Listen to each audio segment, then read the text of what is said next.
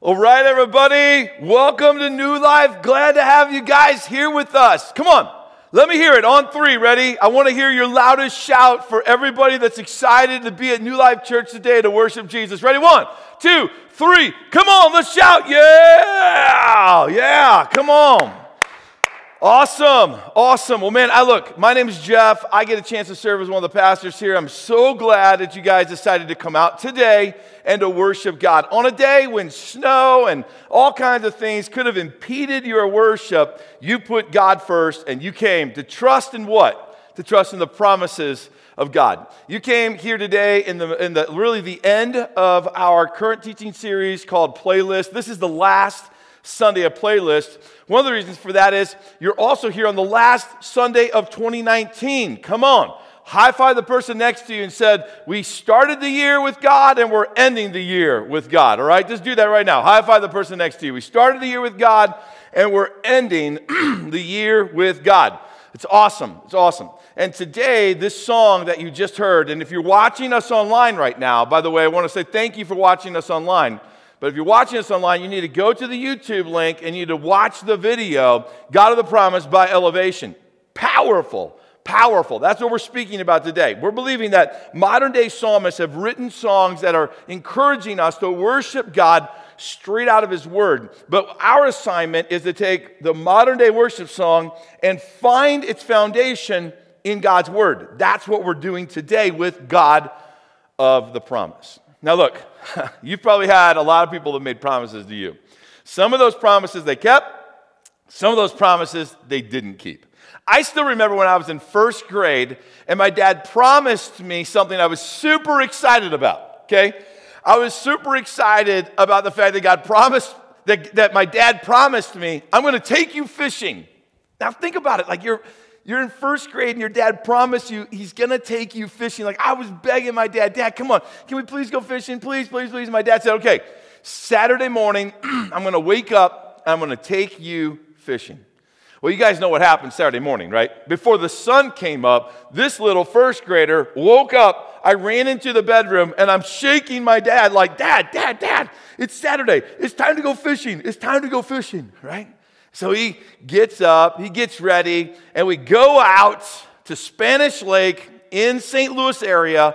And I remember there was a few other people fishing there, and we got the line all set up with a bobber, and we threw it out as far as we could reach, right? And my dad let me cast it with my little kid's fishing pole. It went out like 10 feet. I remember there was a tree next to us. The line barely got out there, right?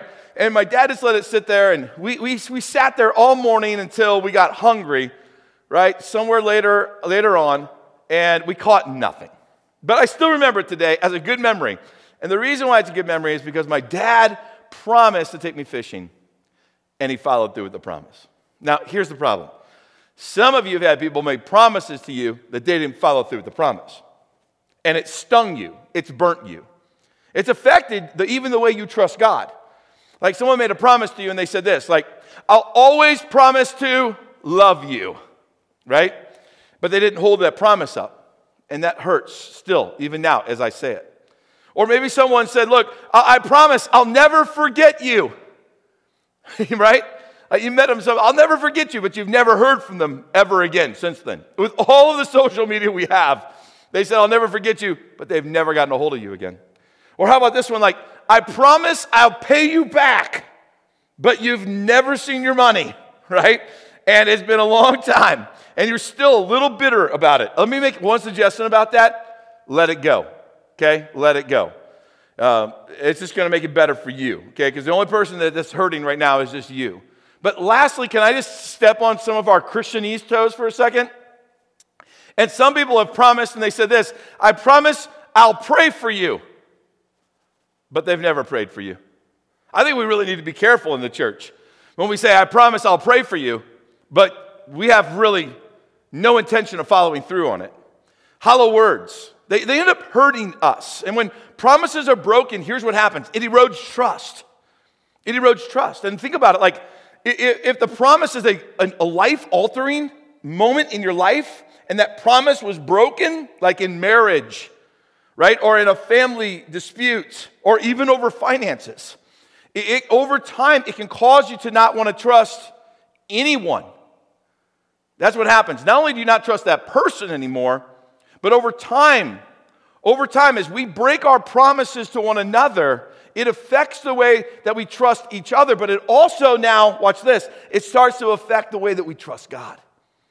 I mean, did you realize that the way we love one another affects the way that we love God? Did you notice that the way that we treat one another is a direct reflection on how we interpret how God's going to treat us? So when we break our promises one to another, it starts to erode our very trust in God. And what will God do in our lives? And can we really trust Him? Some of you guys have stepped out on a limb and you've trusted God for deliverance in one way or another. Or you stepped out on a limb and you trusted God to open up certain doors for you. Or you've asked God, you trusted Him for a healing in your marriage, or a healing in your physical body, or a healing in your child, or, on and on and on. You stepped out and you trusted God, but you came to this point where you felt like He didn't hold up His end of the deal. You felt like, God, I trusted you, but you didn't do what you said, or what I thought you said that you would do. I felt like you broke your end of the deal. And so now you've decided that since God didn't hold up His end of the deal on this one area that you trusted Him, now you've kind of lowered your trust of God. And for some of you, you've actually removed your trust of God when it comes to dealing with everyday life issues. You believe that there is a God, but you don't trust Him to be at work in your everyday life. Look, I get that, okay? I understand it. I think any Christian that is honest would have to say, I understand that. And I just want to say to you right now, if you're struggling in your trust of God, I want you to know New Life is a safe place. All right, this is going to be a safe sermon for you. I'm not going to beat you up for doing that. But I do want to challenge you today. I want to challenge you today to open up your heart with me. And I want you to open up your heart with me and start entertaining the idea, what would it look like for me to start trusting God and trusting the promises of God again? What would it look like? I also want you to kind of open your heart up and go, what would it feel like if I could actually trust God 100%? What would it feel like in my life? Would it bring more joy? I bet it would. Would it bring more security? I guarantee you it would. Would it bring more peace? Absolutely. Would it cause your relationship with God to become more alive and vibrant? You better believe it, because see, when you don't trust somebody, you don't want to get close to them. When you don't trust somebody, you don't want to be vulnerable with them. When you don't trust somebody, you're not sharing your innermost secrets with them. You're not exposing the true inner parts of your heart with them. And so, church, listen to me today. If you don't go on the journey to open up your heart and start trusting God, then know this. You are doing this to God. You're stiff-arming God. God's not stiff-arming you. You're stiff-arming Him. So open up your heart with me today and entertain the idea, what would it look like if I started trusting in the promises of God? Guys, that's what leads me right back to the song, God of the Promise. Right? This whole song, God of the Promise, when you get to the chorus of it, it explodes with biblical truth. It just explodes with the very character and the nature of God. So I want us to go and I want us to read the chorus of this song. It says this: light of the world, trample the darkness. Nothing can stop it. Okay, powerful. You are the God of the promise. Every word will be accomplished. Nothing can stop it. Read this last one with me. You are the what? The God of the promise. Now look, there's two key things that are going on here. First, we got the light of the world piece. We're going to talk about that first. Secondly, though, you've got every word will be accomplished. But in both situations, what does it say? Nothing can stop it. Nothing can stop it. Let's first look at that light of the world concept. Who is the light of the world? For some of you guys that have maybe grown up in church. Right. Jesus is the light of the world.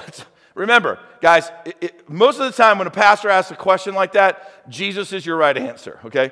Jesus is the light of the world. And I want you to notice that Jesus is the one who said that about himself. Jesus is the one who actually makes a promise to you and to me about him being the light of the world. Listen to what Jesus says in John chapter 8, verse 12. It says that Jesus spoke to the people once more, and he said this, okay? Read it to yourself as I read it out loud. I, being Jesus, I am the light of the world. If you follow me, what happens? You won't have to walk in darkness because you will have what? The light that leads to life. I want you to notice. Jesus is making a promise to you, and he's making a promise to me. He says this, because he's the light of the world, right? The light of the world, meaning he's the Savior of the world, right? He brings hope to the world. He brings joy. He brings peace to the world, all right? He is the light of God to the world. God became flesh, Emmanuel with us, the light of the world, God himself being on display in human form, the light of the world. Because he's the light of the world, watch, if you follow me, he says in his promise, here's what will happen. You won't have to walk in darkness. That's a promise of God through Christ to you and to me today. That because Jesus is the light of the world, what's going to happen? He's going to trample the darkness. He's going to trample the darkness, and you and me don't have to walk in the darkness. So for some of you today, you're walking in darkness in certain parts of your life, and here's the real reason why. Because you're unwilling to follow Jesus or to trust him in certain areas. And that's just the truth. You're hanging on to things that you don't need to hang on to because you're unwilling to trust the very promise of God that when you follow the light of the world, Jesus, he'll trample the darkness. You don't have to walk in darkness. So therefore, there's freedom from the darkness of your sin if you choose to start trusting in the promise of God in certain areas of your life. Now, I can't tap on all of those today, but I know the Holy Spirit can do that, and he's probably speaking to your life right now about those very areas.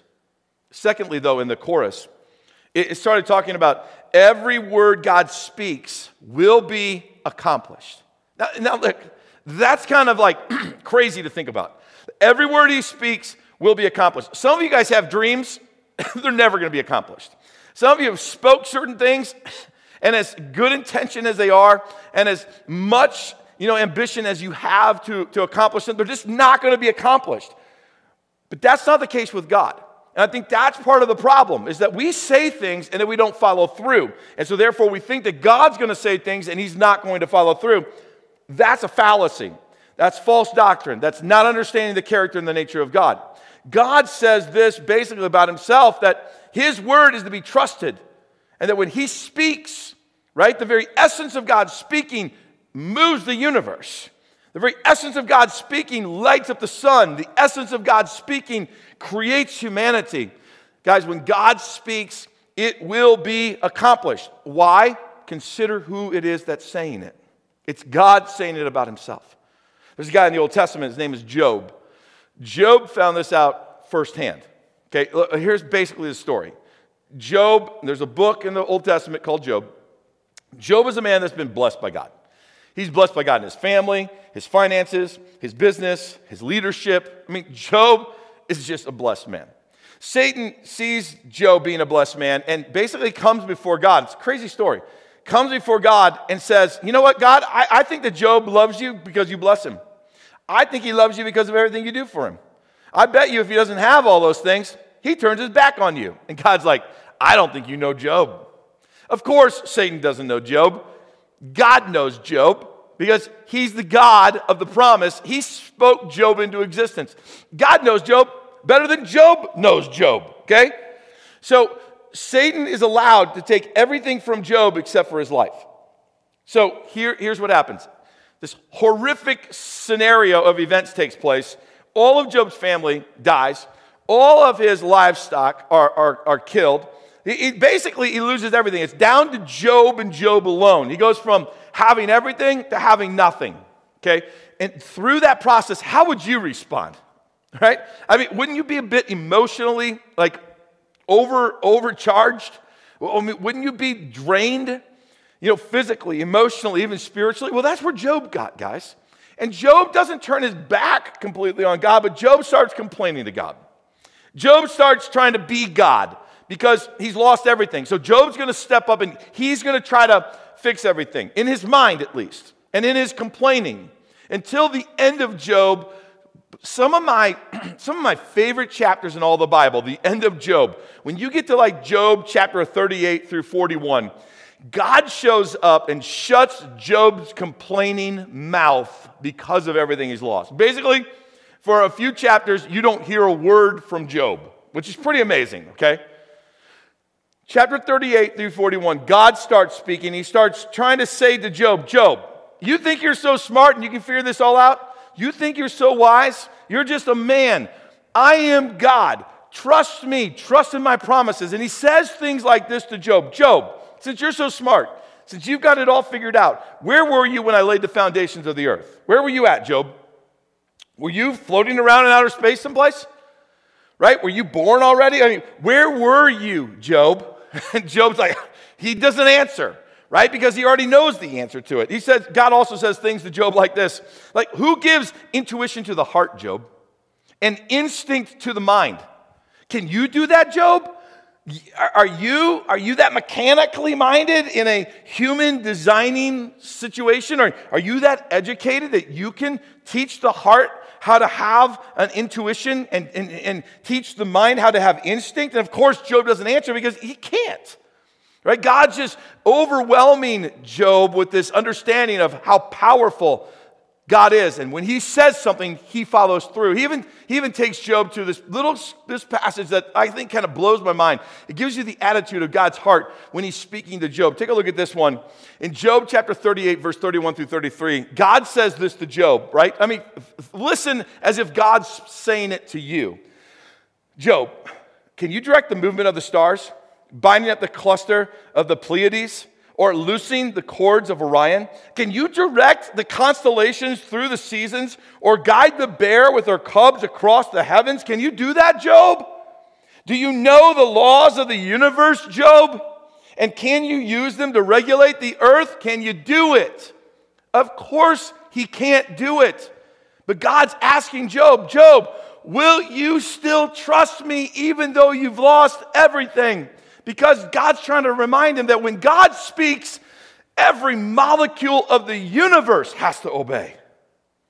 And at the end of it all, you get to Job chapter 42. Job is humbled.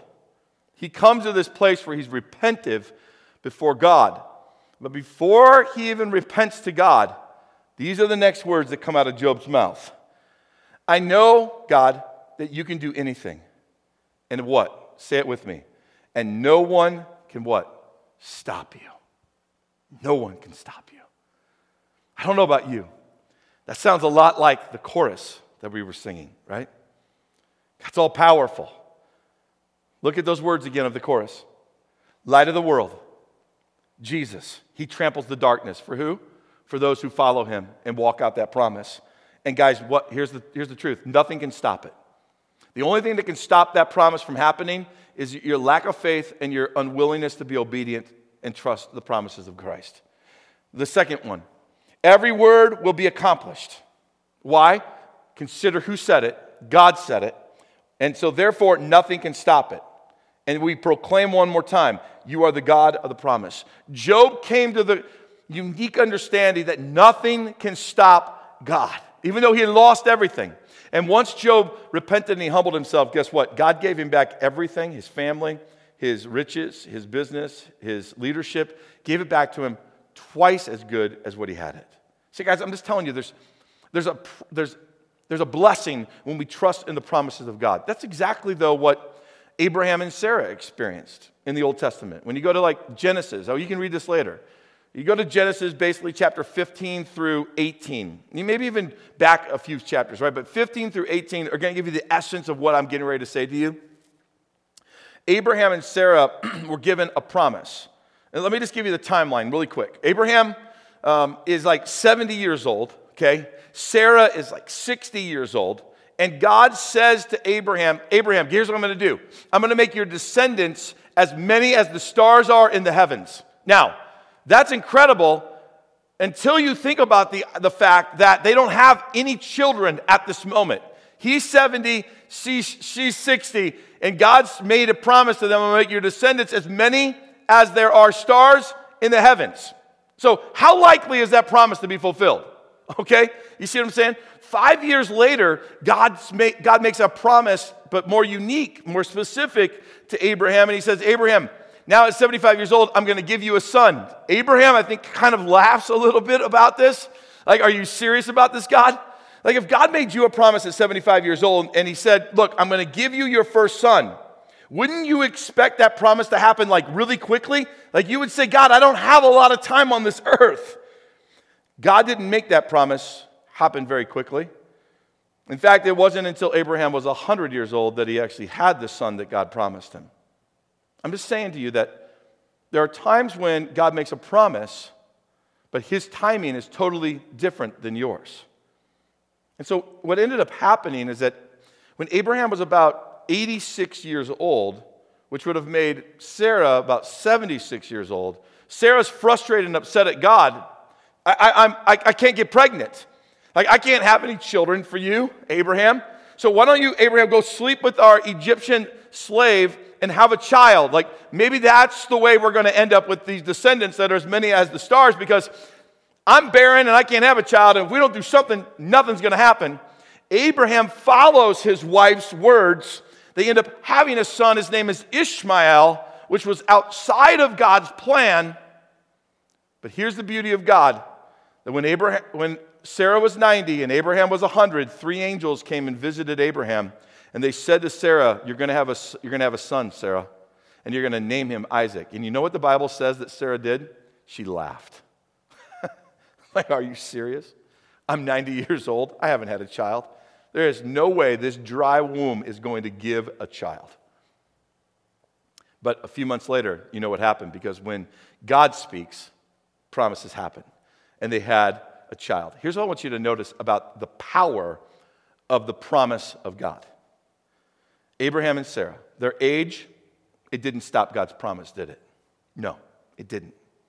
Because nothing can stop it. Their lack of faith in God, when they laughed when God said you'll have a son, their lack of faith didn't stop God's promise either.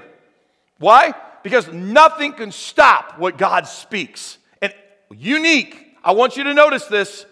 It's very unique because it's a directive promise to them that even their sin didn't stop the promise of God. When they decided to have a child, right, out of wedlock, Abraham sleeping with their Egyptian slave and having a son, that didn't even stop God's promise of Isaac coming when Abraham was 100 years old. So their age didn't stop it, their faith didn't stop it, and even their sin didn't stop it. I'm telling you that when God speaks, nothing can stop his promise in their life and in your life. So let's break this down. Let's put this into play for our life. I want you to know some things about the promise of God. The promise of God isn't ever your solution to your next problem. The promise of God isn't you putting a thought in God's mind that he would do for you. That's not how the promises of God work. The promise of God isn't the same victory that your friend experienced either. So just because Abraham and Sarah had a child at 90 doesn't mean that that's the promise that God's going to fulfill for you.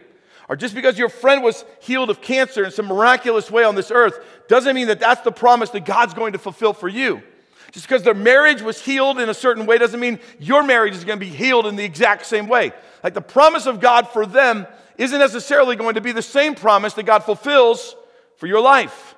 And here's the reason why. Because the promise of God is designed to advance his kingdom, not your world.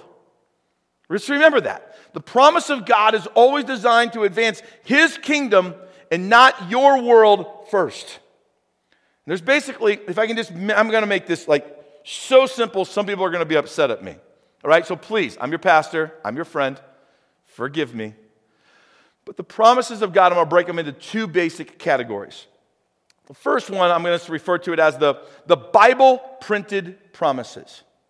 Bible-printed promises, meaning like in this word, in this Bible, there are many, many promises of God. In fact, there's over 7,000 promises that God spoke out of his mouth that he has kept or that he is still keeping. These show, though, These 7,000 plus promises, they show the unchangeable commitment of God to his word. That when he says it, he's going to accomplish it. But guys, these promises are conditional. These promises we're talking about, these 7,000 plus promises are conditional, and they're conditional based on this: your obedience and your willingness to surrender your life and follow the will of God. They're conditional. I remember in my life, there was a moment when I was under a lot of pressure. I was being attacked from different sides. This was way back, okay? Way back in like 97, 98. And I was worried. Like, it was making me even sick to my stomach. I remember a time of prayer when I felt like the Holy Spirit said, "Hey, here's what I want you to do. I want you to go to Psalms 91. And so I opened my Bible up to Psalms 91, which at this moment of my life, I had never read Psalms 91. But God was getting ready to unveil one of his Bible-printed promises to me. And it starts out with, "Those who live in the shelter of the Most High will find rest in the shadow of the Almighty." God was immediately telling me, "Jeff, get your eyes off of the world's problems. Get your eyes back on me." He says, "This I declare," right? "He alone, God alone is my refuge, my place of safety. He is my God, and I trust him." Then it says this, that for he, being God, he will rescue you from every trap, and he'll protect you from deadly diseases. And I was blown away at that very moment that God took me to his word. He unveiled a promise for me. "Jeff, get your eyes on me. Rest in the shadow of the Almighty," right? That I will be your refuge. I will be your protector. I will keep you from the trap that the enemy's trying to set for you. And guys, that word encouraged me. In fact, it motivated me to keep running after God. And God will take me back to that promise from time to time, which, by the way, the rest of that chapter all fits right into the promise of God as well. Okay? And God will take me back to that chapter over and over again. In fact, I've wanted to preach that chapter for my entire ministry career, and I've never been released to preach that chapter. You want to know why? Because God wasn't saying it to me to tell you, as much as he was just using his word to show me his promises, and that I could trust him, and that nothing will stop his promise in my life. And that was super encouraging. I would encourage you, go look up the promises of God. Google the promises of God. Read a few of them. It's a daily thing that you could do that would highly encourage your faith and your walk with God. So those are Bible-printed promises, but there are also what I'm just going to roughly define, these are just my words, as directive promises. These are promises that are spoken through the Holy Spirit to your specific mission. That's what happened with Abraham and Sarah. Hey, guys, look, you're going to be the father of the nation of Israel. In fact, Sarah, you're going to be a mother in the lineage of Jesus, which she didn't know. And Isaac, right, was going to be part of that lineage. God was speaking early about Jesus to come and about the nation. They had no idea what they were a part of, but God was speaking directly to them. It was a directive promise spoken to them. Trust me, I'm telling you, you're going to have a son. God speaks to you from time to time through the Holy Spirit, if you're willing to listen. That's a promise just for you. That's a directive so that you can accomplish what God's put you on this earth to do. Why? Again, remember, so his kingdom can advance, not just your world. Guys, I remember at 15 years old that God, he promised me he would use my life for his mission. Yeah, at 15 years old. I remember the Holy Spirit speaking to me, "Jeff, I'm going to use your life for ministry. Basically, I'm going to use your life for my mission." Now, I didn't want to have anything to do with that. I looked around and I looked at people that were part of God's mission, like pastors and evangelists and full-time people, and there was nobody around me at that time that I admired, that I looked up to, that I wanted to be anything like, okay? And so I ran the opposite direction. I ran deep into sin, guys. For the next number of years, I ran deep into sin. But when I finally surrendered my life to Jesus Christ in Bellevue, Nebraska, in the early 90s, I remember kneeling down. I just drove by this apartment, actually, just the other day. I remember kneeling down in this apartment and surrendering my life to Jesus, and the Holy Spirit showing up and saying this to me: "Welcome home, son." And don't forget the promise I spoke to your life, because it doesn't matter like what you've done. Nothing that you've done has changed my promise. Guys, I'm telling you, God's promise is bigger than your faith. God's promise is bigger than your sin.